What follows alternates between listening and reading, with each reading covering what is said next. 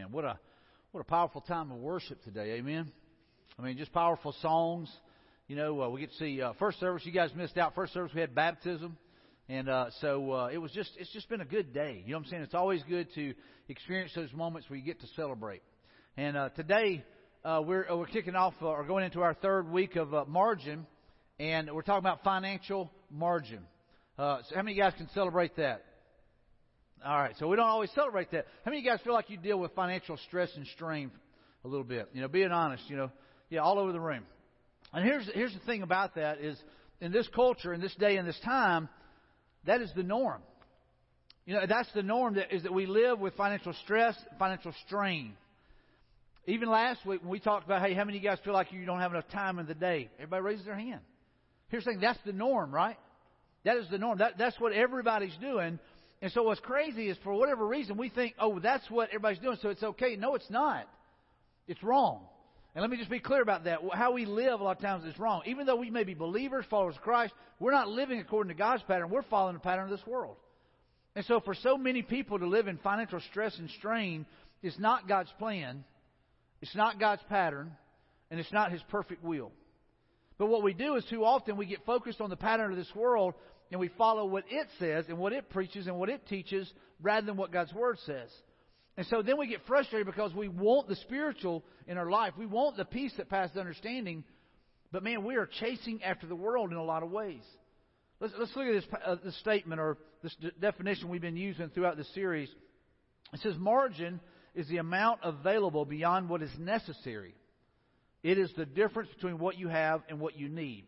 In other words, it's a little bit of cushion, or it's a little bit of buffer. You know, I was thinking last night, if I were sleeping on the top bunk in a bunk bed, I would want one that has a little bit of buffer. You know what that means? In other words, I'd want a little bit of room so that if I rolled in the night, I didn't roll off the bed. You know, maybe even some side rails would be nice if I was having to sleep on the top bunk. But back in the day, a lot of the top bunks didn't have that, so you wanted a little bit of buffer, a little bit of safety zone, if you will. And so that's where we are financially. A lot of times we go, man, I wish I had some buffer. I wish I had some cushion. I wish I had some space in between what I need and what I have. And so what margin is like if you've got $100 and you got $80 in bills, you have $20 worth of what? Margin or buffer or if you will, a little bit of cushion. If you got $1,000 and you have $800 in bills, you have what? You have $200 worth of margin or buffer or cushion. And so the thing is, you know, there's so many times that people literally live paycheck to paycheck. They make $1,000, they spend $1,000. And then I will say this, the majority of people make $1,000 and they spend more than $1,000. And therefore they're in financial stress and strain. And so look at this statement. This will stress you out a little bit. Well, let me read this statement. I love this statement.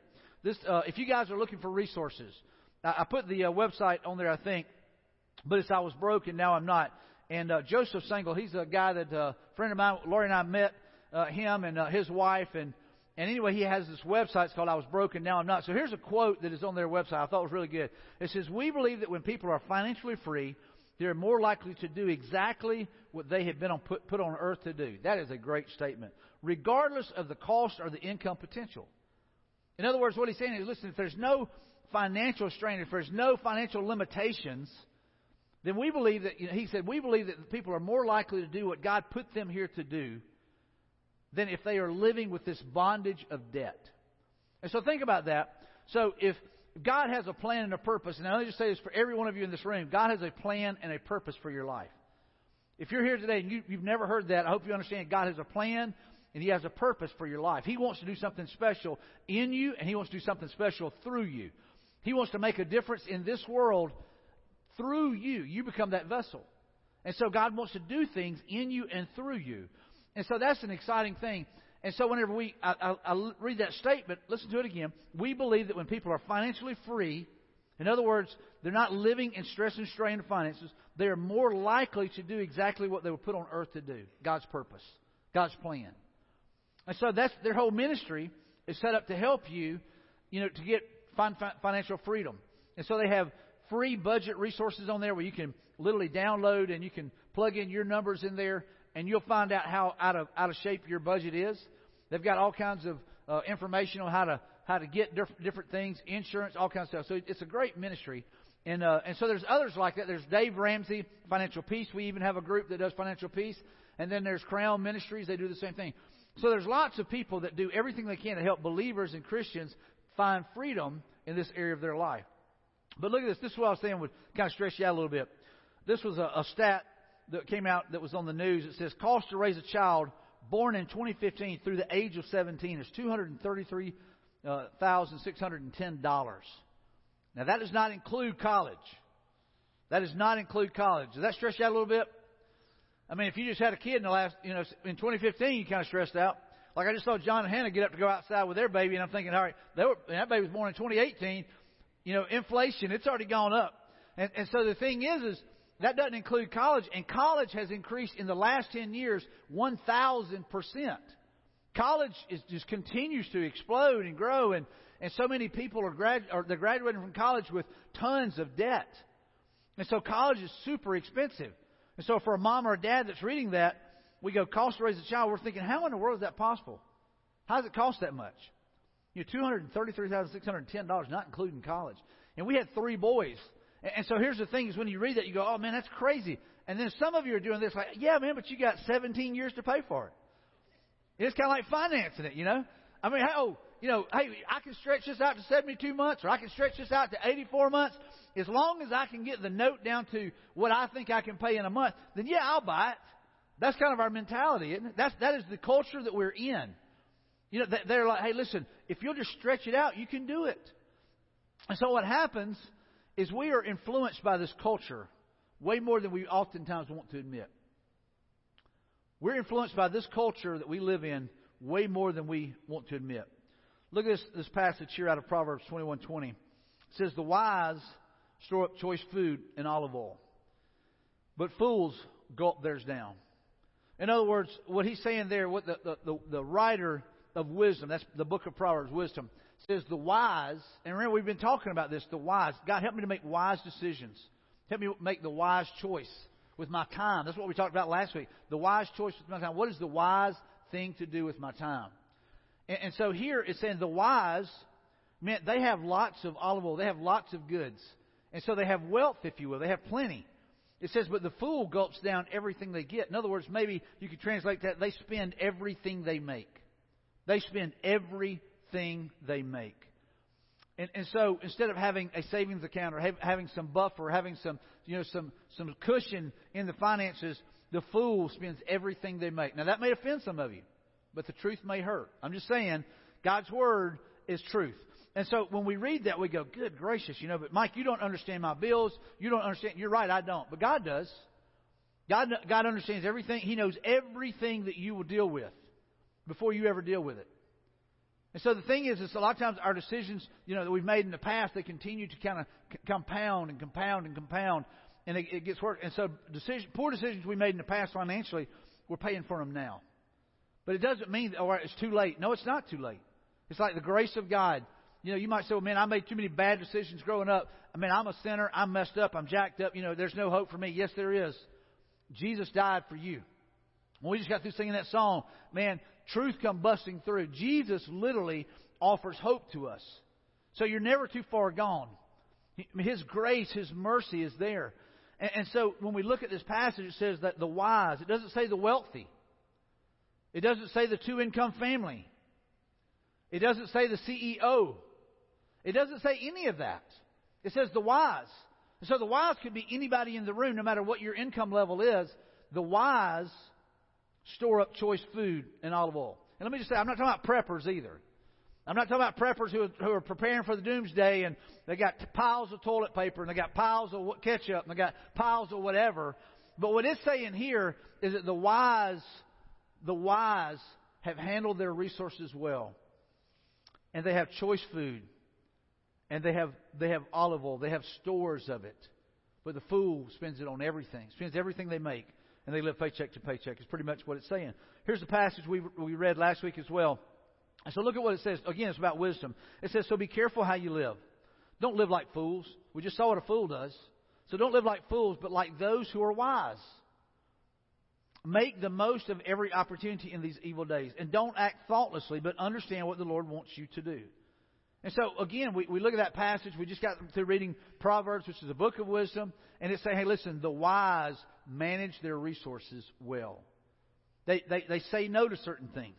Remember last week we talked about the wise thing may be to say no to the good and choose the best. To choose the best. That's what we should be choosing, right?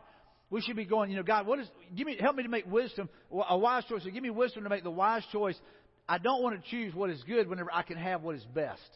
And so God is telling you, He's telling me, hey, make wise decisions with your time and make wise decisions with your finances.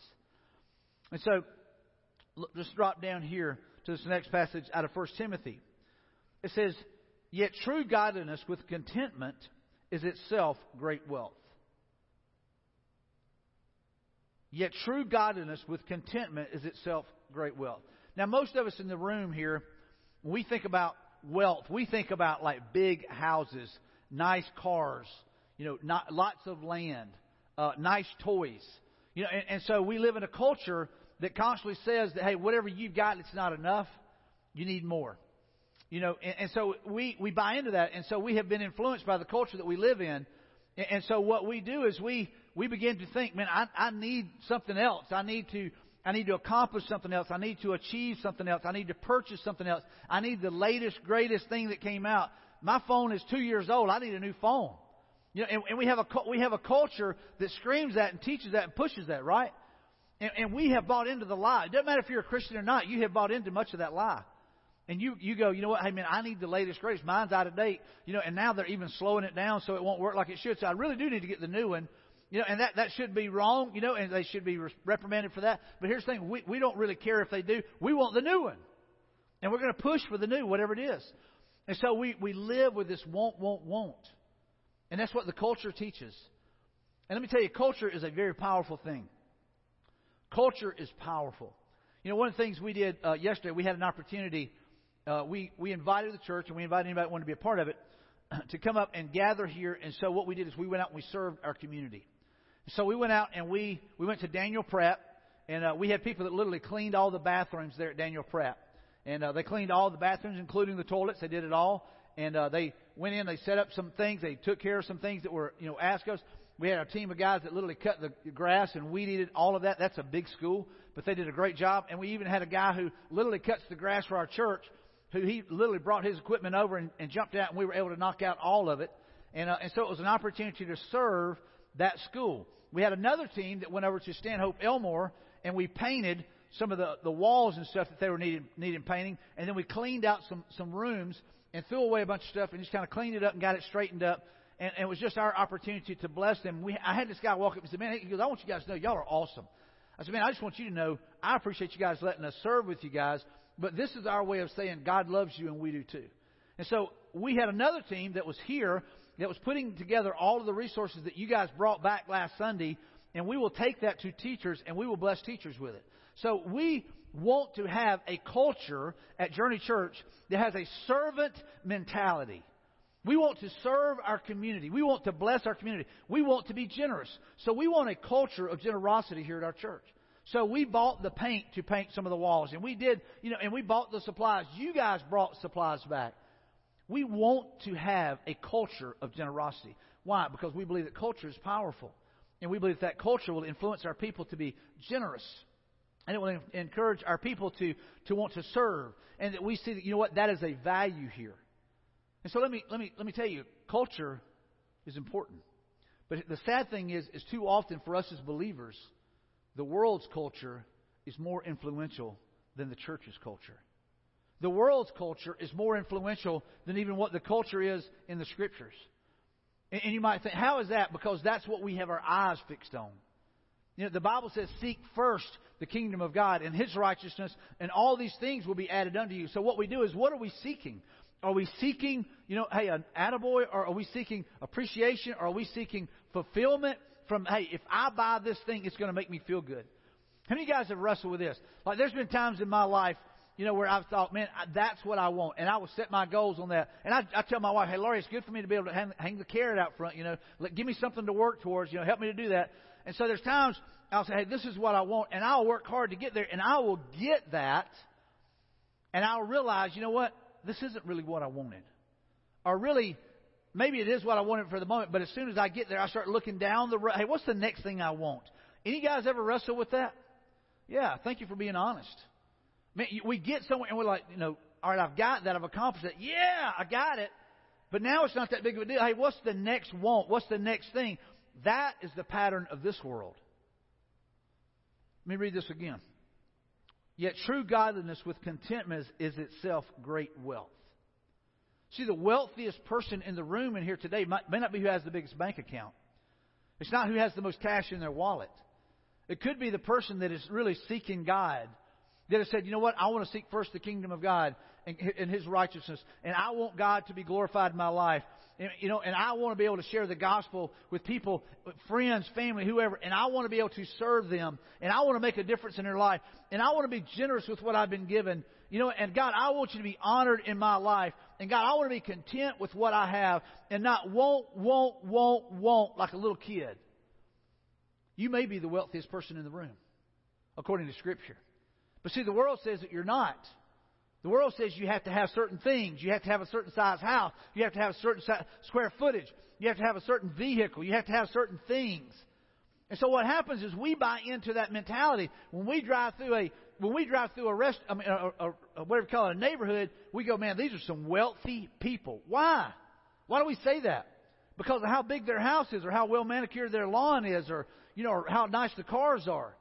And so we have bought into the world's pattern instead of what God's Word says, because God's Word says that what makes wealth, what may be the wealthiest person, is not the person who has all this junk, but the person who is godly and content. Yet true godliness with contentment is itself great wealth. After all, we brought nothing with us when we came into this world, and we can't take anything with us when we leave it. So if we have enough food and clothing, let us be content. How many Americans do you know are content with having enough food and clothing? Not many, right? Because that's not what's taught. That's not what's preached. We have a whole business. We have a whole, the marketing business. That's what they do. Their job is to promote to you that you don't have enough. You don't have the latest, greatest. You need something more. You need this. This is better. You need this. This is the top of the line. This has better reviews. This has whatever. And so you have a whole world out there that is pushing. You've got to have more. And so what happens is we do that. We watch it on TV and we're like, man, I need that. I need that. That's awesome. And then if you don't buy it off TV, you go into the store and it says, as seen on TV, $19.95. And you're like, dude, I need that. That is awesome. It doesn't matter what. Maybe it's a visor. Maybe it's sunglasses. Maybe it's a flashlight. Doesn't matter what. You go, man, that's awesome. I need to get that. And so we want, rather than going, I am content with what I have. I'm content with what I have. And so here's the thing. It's not an income problem. It's a heart problem. It's not an income problem. It's a heart problem. What we do too often is we think, man, I just need to make more. I need a raise. Most of us in this room, we expect a raise every year. We're like, well, inflation's going up, so I need a raise. Well, has the company done better? Has anything done better? But we expect a raise every year. And so we think, well, I need a raise. And many of you, you work hard to get a promotion. You think, well, if I get that promotion, I'll have more margin. No, you won't. What you tend to do is you follow it with a lifestyle. And here's the thing is the margin is gone. As soon as you get the raise, you've already thought, I know what I'm getting with this. I know what I'm going to do with this money. And so that's what we do. Let me back up. Let me read the rest of this passage up here. But people who long to be rich fall into temptation and are trapped by many foolish and harmful desires that plunge them into ruin and destruction. For the love of money is the root of all kinds of evil. Not that money's evil, but the love of it is.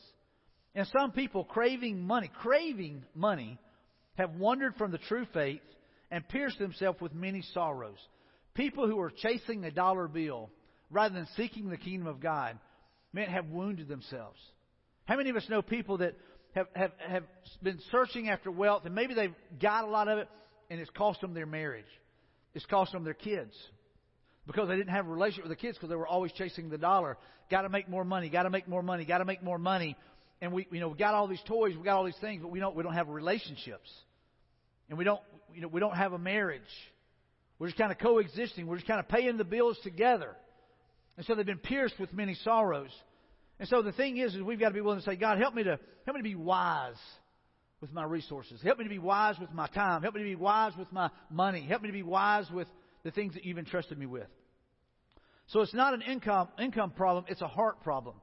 Most of you in this room, you probably make more money than you ever thought you would make. Like if you were to kind of sit down and say, you know what, man, looking back 15 years ago, I'd have never dreamed I was making what I'm making right now. But the tension is still there. The financial tension is still there because here's the thing, you spend more, you make more, you spend more. If you were to get a raise this week, you would probably spend more rather than say, hey, all right, now we have a little bit of margin. Now we have a little bit of margin. And so we've got to be willing to say, you know what, something's got to change. My heart's got to change, God.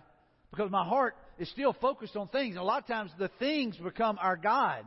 They become the idols in our life. And so we've got to say, God, I need something to change. God, I need your help to change.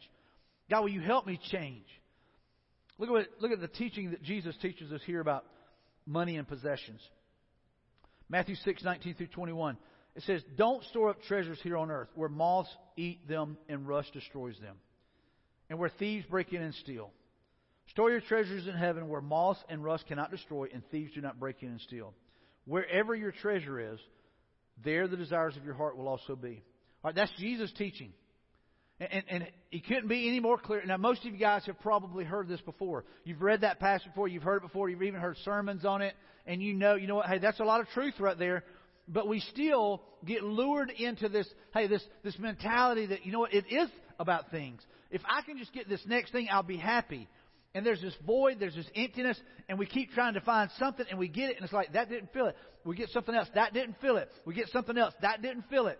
And we keep trying to find something that will make us feel whole or complete. Only Jesus will do that. Only Jesus will fill that void that you're searching for throughout the world to find something to fill it. And God is saying right here, hey, listen, Jesus is saying, hey, listen, quit chasing after these things that rust will destroy. That rust will destroy, that moths will eat. You know, and so, you might be sitting there thinking about, what are the things that you love to collect? Now, some of you ladies might like a lot of shoes. I know that's a common thing among ladies. You like shoes, and so you've got lots of pairs of shoes. Or maybe it's clothes, or maybe it's some kind of other collectible thing. And so there's nothing wrong with owning things as long as they don't own you. As long as it's a wise decision with your resources. There may be some of you guys, you're sitting there kind of elbowing like, well, maybe yours is just different. Maybe yours is hunting stuff, or maybe it's fishing stuff, or maybe it's golf. Whatever it might be, but you feel like, hey, I want to collect these things, or I want to have these things. Maybe it's tools. You always act like, well, I'm going to fix some stuff around the house. I'm going to go buy a set of tools. You don't do anything with those tools, So here's the thing is, you can spend money. Is that the wise choice to spend your money on those things? And so what we have to be willing to ask is, God, help me to get my heart right. Because if the heart is right, the finances will be right. If the heart is right, the relationships will be right. If the heart is right, the marriage will be right. So we've got to be willing to work at those things. And so Jesus said it very clearly. He goes, wherever your treasure is, there the desires of your heart will also be. The average Christian in America gives 2% to the kingdom. The average Christian in America gives 2% to the kingdom. 2%. The Bible teaches us, and I'll read it in a few minutes, that we are to return God's tithe, which is the first 10%.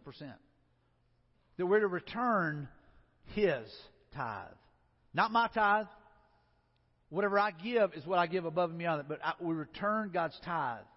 But the average Christian in America gives 2%. And so if I read that passage again, it says, wherever your treasure is, there the desires of your heart will also be. If only 2% of what the average Christian gives goes to the kingdom, then it tells you that their heart, their treasure, is going somewhere else. And I would say that that's to the world. That it's more about the world than it is about the kingdom. It's more about my pleasures, my wants, my desires than it is about what God commands. It's just keeping it real. And so 2%. Now you might say, well, Mike, I tithe. You're not average. That's a good thing. Remember, the norm is for everybody to be in financial stress and strain. And so we're saying, hey, listen, we're to be abnormal. We're to be different. We're called to be different. We're to live in such a way that we have peace that passes understanding. We have joy. We have excitement about a new day. We don't begroan Monday. We go, you know what? It's another opportunity to make a difference. But we're different, and we should be different. We should live different. We should carry ourselves different. We should handle God's resources different. than the world. And so here's the question. Question for the day. How do we create margin? Financial margin. How do we create financial margin? That's what everybody wants to know, right? It's real tough. It's real difficult, right? No, it's not. It's not rocket science. It's real simple. You either earn more or you spend less. It's that simple. How do you create margin? You either earn more or you spend less. Now, most of us in this room don't have a ton of say over how we earn more, do we? We can't control, like, hey, you can go in and you can butter up the boss or whatever, but you may not get a raise. The company may not be doing well. They can't give raises. Maybe there's a freeze. They can't give any raises. They can't even hire any more people. So whatever the situation may be, we don't have a lot of control over earning more unless we go out and we work a second job or we do something like that. But here's the thing is we can control the spending. We can control the spending. And so maybe we were to say, hey, God, give me wisdom about how to spend my money rather than just doing what I want when I want, because we like to be in control, don't we? We like to be large and in charge. We like to be able to say, this is what I'm doing, this is what I'm doing, and hey, I see that, I want it, I'm going to go get it, regardless of how it'll affect me or my marriage or my relationship with my wife or my husband or how it's going to affect anybody around me. I'm going to do what I want to do because we're selfish. But what if we were to say, you know what, I'm going to get a handle on my spending. You go to that resource that I gave you earlier. I was broke and now I'm not. And go in there and begin to kind of learn, hey, start tracking your money, see where it goes. And then here, you start making decisions about where your money goes. Because if you don't decide where you're going to spend your money, somebody else will make that decision for you. Same way with your time. They will encourage you. They'll push you. People love to spend your money. They love to spend your money. And so you've got to make decisions about that. So that's the simple thing. The simple thing is what we do is we either earn more or we spend less. But the thing that I would challenge you is that you have to get your heart right. And so here's the first thing that needs to come into play if you want to create financial margin is you put God first in your finances. You put God first in your finances. You put God first in your life. I mean, that's what Jesus said. Seek first the kingdom of God. Seek Him first. And so instead of, hey, I'll make the decisions, I'll make all the finance. God, I'm bringing these to you. God, I need you to give me direction. God, I need you to give me wisdom. And so maybe you put a budget together and you prayed over that and you said, God, I want you to be honored in this. And so, God, I'm putting you first. I'm putting you first. So here's a couple things that happen when you put God first. Number one, you experience God's blessing. Whenever you put God first in your finances, you experience God's blessing. Let me read this passage to you here out of Proverbs. It says, do not be wise in your own eyes. Fear the Lord and shun evil. Fear the Lord and shun evil. This will bring health to your body and nourishment to your bones. Honor the Lord with your wealth, with the first fruits of all your crops. Then your barns will be filled to overflowing, and your vats will brim over with new wine. So whenever we put God first, we experience God's blessings in our life. We experience God's blessings. So how many guys would like to have God bless you, have God's blessings in your life? Raise your hand. Raise your hand. Yeah, I mean, if you didn't raise your hand, you're a moron, man. I hate to offend you, but dude, who does not want God's blessings in your life? I mean, you're going, is it a trick question? What does He want me to do? I don't know. But here's the thing. Yes! God, I want you to bless me. God, I want you to bless my family. God, I want you to bless my ministry. God, I want you to bless my church. God, I want you to bless my community. God, I want your blessings. That should be our desire. And so here's the thing. If we want God's blessings, we put Him first in our finances. That's a no-brainer. We say, God, I want you to pour out your blessings on me so that I can be a channel of blessing to others. I want to be able to bless others. And when we have financial margin and someone has a need, we can be a channel of blessing. We can go out and make a difference in our community. Whenever we have been blessed, we can be a blessing to others. That is what Jesus called us to do. Share the gospel. Hey, listen, you've been blessed with eternal life. You have been saved. You have been set free. You have been changed. You've been transformed. Go out and share that with others. Be a channel of blessing to the world, to the ends of the earth. And so Jesus is saying the same thing to us. Hey, listen, be a channel of blessing with your finances. Be a channel of blessing. And let God work through you. Let Him work in you and through you. And let me read this passage one more time. It says, do not be wise in your own eyes. Don't think you've got it all figured out. Fear the Lord and shun evil. Someone asked me last week, said, Pastor Mike, what does it mean to fear the Lord? I said, it's a reverent awe. It's a reverent fear. I mean, understand this. I know some people are like, hey, God, what's up? Whatever, like they're just buddies with Him, and I get that. But to me, I think about God, that He is the all-powerful God. He is more powerful than anything in the entire universe. He knows everything that I'll ever think, everything I'll ever say before I ever think it or say it. He knows everything about you. You can't hide anything from Him. And so whenever I come into His presence, I should come with a little bit of reverent awe, like a little bit of fear that He knows everything about me.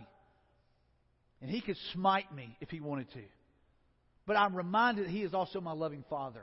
So it is a reverent fear. And here's the thing. But it's realizing, you know what? He is a loving Father who forgives. He is a loving Father who redeems. He is a loving Father who has purchased me. He has changed me. He has saved me. And so it says, fear the Lord and shun evil. In other words, fear Him and hate the things that go against His teaching. Hate evil. Shun it. Get away from it. It says this will bring health to your body and nourishment to your bones. In other words, there's so much stress that we go through because of finances that I promise you there are some of you in this room that you are dealing with physical issues and health issues because of your finances, because of your schedule. And so whenever we've got a little bit of margin in our life, here's the thing, it changes things. So this will bring health to your body and nourishment to your bones. Honor the Lord with your wealth, with the first fruits of all your crops. And then your barns will be filled to overflowing, and your vats will overflow with new wine. What He's saying, hey, listen, bring the first fruits. Let it be the very first thing you do. Too often what we do is we get our money and we go, all right, I got to take care of this and this and this and this. And if there's anything left over, I'll give it to God. That's not putting Him first. That's leftovers or scraps or crumbs. But choosing and say, God, I'm going to put you first. God, I'm going to honor you. God, I'm going to trust you. Man, what's crazy is we'll say that we trust God to save our soul, but we don't trust Him with our finances. We don't trust Him with our relationships. We don't trust Him to use us. But we trust Him to save us, maybe because we don't feel like it really costs us anything. Look at this next passage here, Malachi 3:10. It says, bring the whole tithe into the storehouse, that there may be food in my house. Test me in this, says the Lord Almighty, and see if I will not throw open the floodgates of heaven and pour out so much blessing that you will not have enough room for it. Man, you want blessings? Then tithe. You might, what's a tithe? The tithe is the first 10% of whatever you make. The first 10% of whatever you make. It's not yours, it's His. It's God's. And He says, hey, return the tithe into my storehouse so that there can be blessings. So that there can be blessings through my church, through my house of worship. There'll be blessings for people. And He says, hey, listen, test me in this. If you don't believe me, test me. It's the only place I know where He says, test me in this. And so God is saying, hey, listen, we need to do that. We need to be willing to tithe, to put the first 10% in there. And He says He'll throw open the floodgates of heaven and literally pour out so much blessing that we will not have enough room for it.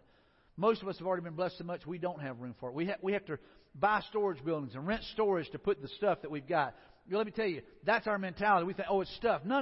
That blessing may be the peace that passes understanding. That blessing may be joy. That blessing may be having a healthy marriage. That blessing may be a lot of other things other than financial stuff or junk. We always think, oh, it's stuff. He's going to give me stuff. No, because you're still focused on the world's pattern. God's saying, I'll give you something more than that. I'll give you contentment. I'll give you godliness. Those are the things that are the true blessings in life. And then some would say, well, Mike, that's Old Testament. Look at what it says in the Scriptures here. This is Jesus speaking, by the way, in Luke. It says, what sorrow awaits you Pharisees? Jesus is speaking to the religious leaders because they were really good at tithing. But look at what was going on here. He says, for you are careful to tithe even the tiniest income from your herb gardens. But you ignore justice and the love of God. You should tithe, yes, but do not neglect the more important things. And let me just say this. I know people that through the years, the tithe has become their idol. The tithe has become their guide. It's not so much about the kingdom of God. It's, hey, listen, I want everybody to know I tithe. Look how much I give. Hey, man, tithe. Boy, I'm going to tithe, and I'm going to get it out of the house because I don't want my washing machine breaking down, and I don't want this breaking down. You're tithing for the wrong reasons. And so the thing is saying, God, I want you to be honored. God, I want you to be glorified in my life. And so, God, I'm returning this. But Jesus said, hey, listen, don't leave the other important things undone, like mercy and grace, serving, blessing, making a difference in the lives of people, being a channel of blessing. And so these religious leaders, they weren't that. They were lording things over people. They wanted to ride them, man, like a whip with, a mule with a whip. They just wanted to ride them. And He said, man, you're missing out. Yeah, you tithe, and you should, but that's not the most important thing. And let me just say this. For them, the tithe had become an idol. But for some of you, and listen, I know we're talking about financial margin today, and we all need financial margin. But here's the thing. For some of you, financial margin in your life has become your God. Financial margin in your life has become your God. It's an idol. You're probably loving this message. You're going, yeah, we need to be saving. We don't need to be spending. We need to be saving. We need to be saving. We need to be saving. But let me tell you, saving can become your God. Not the saving grace of God, but your nest egg, your retirement. It's all about saving. You'll penalize yourself in this life for what might be one day. And you're sitting there and you're taking care of the old nest egg. You want to make sure, man, that it's all good, it's growing. Want to invest in that. Want to do everything I can to make sure that one day I get to retire. And one day, that we've got money to live on and all this kind of stuff. And I get that. But here's the thing. It can become your idol. And it can become your God. And that's not what this is talking about. It's saying that there needs to be financial margin. There needs to be cushion. But there needs to be contentment. And there needs to be a peace that passes understanding. Here's the second thing. Whenever we put God first in our finances, we experience blessings. The second thing, we become supernaturally content. I don't get content of my own accord. Most of us in this room, we always want what someone else has. Some of you guys will walk out in the parking lot there and you'll see some car and you'll go, man, I wish I had that. You just heard a message on being content, but you'll walk out and say, man, that's a fine ride right there. Or you'll go down the road and somebody pulls in to eat at a nice restaurant and say, man, I wish we had the money to do that. That's what we do. We're always wishing and wanting what someone else had. And so we got to be careful with that. And so here it's saying, hey, listen, be content. And I'm just telling you, we are not content in our own. We don't even have to teach kids, to be greedy or selfish. If we were to go over here into Journey Kids where they're over there playing, some of those kids will have probably the best toy in the whole room, and they'll look over and some other kid will have something, and they'll want that one. That's mine. I want that, right? And all we are is big kids. We're big kids. We're the same way. We want what somebody else has. Because they're having more fun or they look like they've got more than we do. We want that. And so it is supernatural. When we put God first, it is supernatural that He works in us that we become content. It says, better to have little with fear of the Lord. There's fear of the Lord again. Than to have great treasure and inner turmoil. Listen to what He's saying. He said, hey, it's better. What have we been talking about? Giving up what is good for what is best, right? And so what Jesus said, hey, listen, this is better. If you guys are, hey, listen, this is better. If you want what's best, then hear what I'm saying. He said, hey, listen, it's better to have little, not to have all this stuff, and not have the turmoil that goes with it. Yesterday I was driving in the road and I saw like 4 Mustangs, like 68 to whatever. And I love Mustangs. It's one of my favorite cars. And so here's the thing about it. Looking at them, we forget that, there's a lot of maintenance that goes into those things. I had a guy tell me many times, hey, listen, you have to have a thick wallet or a good set of tools and know how to use them if you're going to have old cars like that.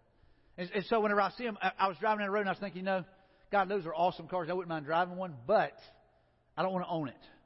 I don't want to own it, because I'll have to take care of it. And here, like we see a house that's got a nice pool. You go over to somebody's house and you see their pool and you say, man, that's an awesome pool. I wish we had a pool. Do you want to do the maintenance? Most of you don't. I'm just telling you. And so here's the thing: is we see all these things that we want that somebody else has got, but we don't think about, the turmoil they go through to maintain that look or to maintain that image.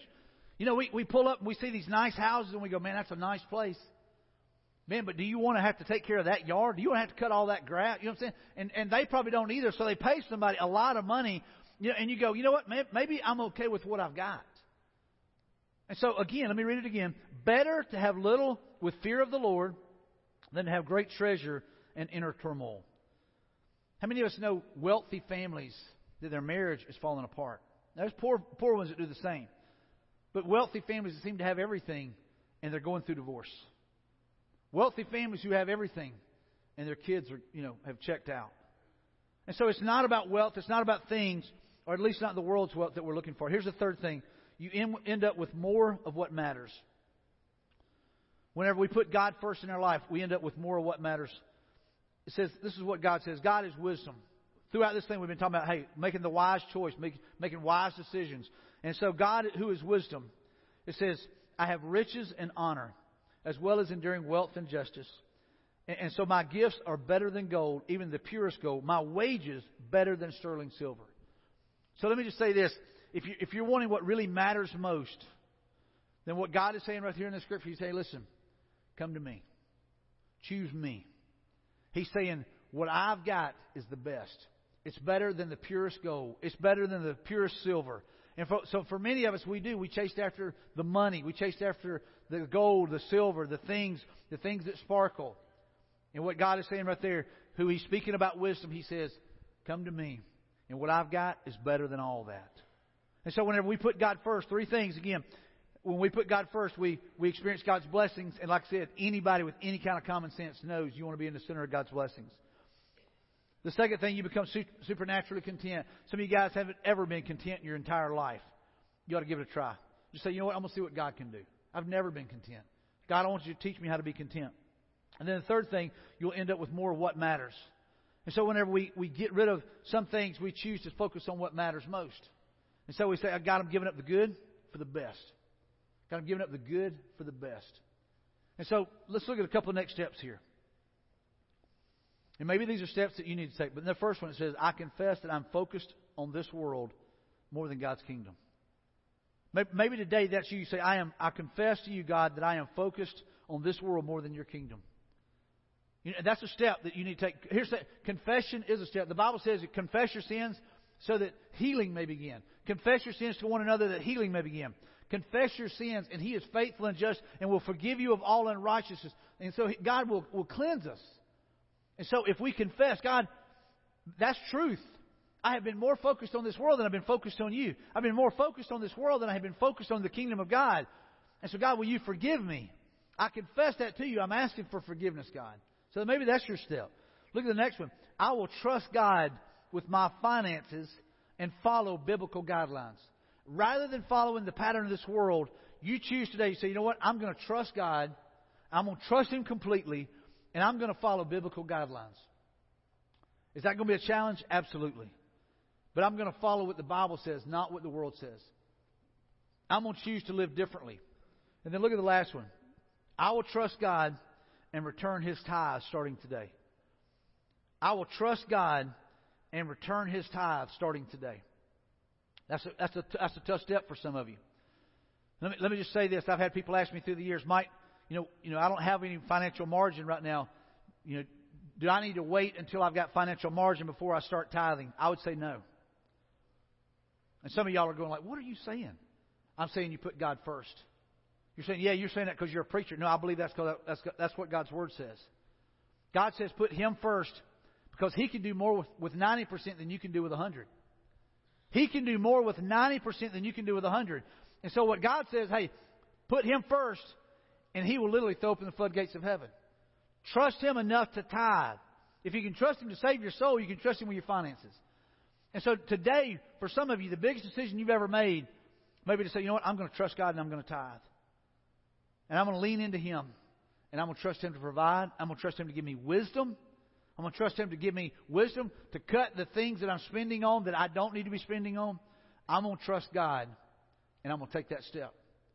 And so for some of you today, that's the biggest step you've ever taken. Why? Because it's going to cost you something. It's tangible. And that's the thing about tithing. It is tangible. It is a tangible way of writing a check and saying, God, I trust you. And again, first, not after we paid all the bills, we'll see what we got left. God, I give you the first portion. I give you the best portion. I give you the cut choice. God, I give you me. And God, I put you first. And so God, I am trusting you completely. And so God, I'm leaning into you. There's some of you in this room that maybe you've never given your life to Christ. And some of this just seems like craziness. The Bible says that the things of God are foolishness to the common man. Let me tell you what that means. For those of you that have never put your faith in Christ, you've never been filled with God's Holy Spirit, then the things of God are foolishness. But for those who have put their faith in Jesus Christ to save them, and have been filled with His Spirit and sealed with His Spirit until the day of redemption, they know this is a God thing and that God will do what He says He will do. But if you're here today and you've never put your faith in Christ, let me just say this. You have a sin debt. If you've sinned, if you've lied, if you've cheated, if you've done anything like that, there's a price to pay for your sin. And none of us in this room can pay it. Only Jesus and what He did on the cross will pay for that sin. And so what God did in His grace and His mercy is He said, listen, you've sinned against me. And so He sends His Son Jesus into this world. And Jesus lived a sinless life. And here's the thing, He literally laid down His life on a cross, and He bled out His precious blood to pay for your sins, for your lies, for your cheating, your stealing. Whatever sin you've committed, He paid for that with His blood, with His life. So what He offers to you today is He offers salvation. If you'll just put your faith in Him, He will save you. He will change you. And so today, the most important decision you could make would be to say, Jesus, I want to give you my life. I'm asking you to come in and live within me. I'm asking you to take up residence within me. Jesus, will you fill me with your Spirit? And His answer is yes. You confess your sins, you turn from your sins, and He will save you. I want to ask you just to bow your heads and close your eyes. If you're here today and you've never put your faith in Christ, that is your greatest need. Because you have a sin debt. Financial debt's one thing, but sin debt, only Jesus can cover. He is the way, the truth, and the life. No one gets to the Father except through Him. And so if you're here today and you've never put your faith in Christ, let me encourage you to do that. You might say, Mike, will you show me how? Yes, right here. This is it. I just want you to, it's a simple prayer. It's your prayer. It's not my prayer. But I just want you to pray this prayer in your heart of hearts. Just say, Jesus, I believe that you are the Son of God. And I believe that you can save me. I believe that you can change me. So, Jesus, I confess to you that I'm a sinner. And I confess to you that I have blown it. You say that you will forgive me. I'm confessing. Jesus, I want to quit living the way I've been living. I want to live for you. That's repentance. I'm turning to you. I'm turning from the way I've been living. I'm turning to you. You do that by faith. Everything that we do is by faith. And so if you have put your faith in Christ today, He will save you. He will change you. You are adopted into His family, and you're part of His kingdom now. There's others in this room that, man, you made that decision a long time ago. But, man, you haven't been honoring God with your finances. Let today be a day of change for you. That you say, you know what, I want to start living differently. I want to quit following the pattern of this world. I want to live differently. If you're in this room and you prayed to receive Christ, I just want you to raise your hand. We had a guy in the first service gave his life to Christ today. If you prayed to receive Christ today, I just want you to raise your hand so I can be praying for you. Nobody's looking, just me. Just raise your hand and say, Mike, I prayed that prayer. I accepted Jesus today by faith. Anybody in the room? Anybody in the room? Just raise your hand. I see your hand over here. Amen, brother. Glad you're here today. God had you here for a reason. He had you here for a purpose. Proud of you. Anybody else? Man, it took courage to raise your hand, brother. Anybody else? Raise your hand and say, man, Mike, I gave my life to Christ today. I asked Jesus to come into my life. Anybody else? Right here? All right. I see your hand. I see your hand. It takes courage to raise that hand, doesn't it? Had two that literally are now a part of the kingdom of God. Man, I'm proud of y'all. That's awesome. It's huge. Now, let me ask you another question. For anybody in the room. I have not been living. If you've not been living the way that God says to live with your finances, would you be willing to say, Mike, I haven't been living that way, but I want to change? Nobody's looking. Just raise your hand and say, Mike, it's me. Hands everywhere. Hands everywhere. Listen, He will give you what you need to change. It's trusting Him. It's leaning into Him. And so I want to pray over all of you. Father, I thank you for today. I thank you for these two that raised their hand that prayed to receive Christ today. God, I see it on my brother over here that you're working. God, thank you for that. God, so many hands around the room that need to change how they do finances. Lord, I pray that every hand that was raised, that they would be changed this week. They would be changed today. God, that they would trust you. They would lean into you. God, show us as a church how we can help them. God, I pray they would go to these websites like I was broken, now I'm not, and see how these ministries can help them find financial freedom. How their marriages can be better. How their families can be better. How they can literally remove some of the stress that's in their life. God, help us to be different from this world. Help us to be different, not just normal, but God, different, in a way that we are a witness for you and we are a light for you. God, thank you for this church. Thank you for these people. And God, thank you for their generosity. Thank you for their willingness to serve. And God, let this culture that we have here overpower the culture of this world, because it is empowered by your Spirit. In Jesus' name we pray. Amen.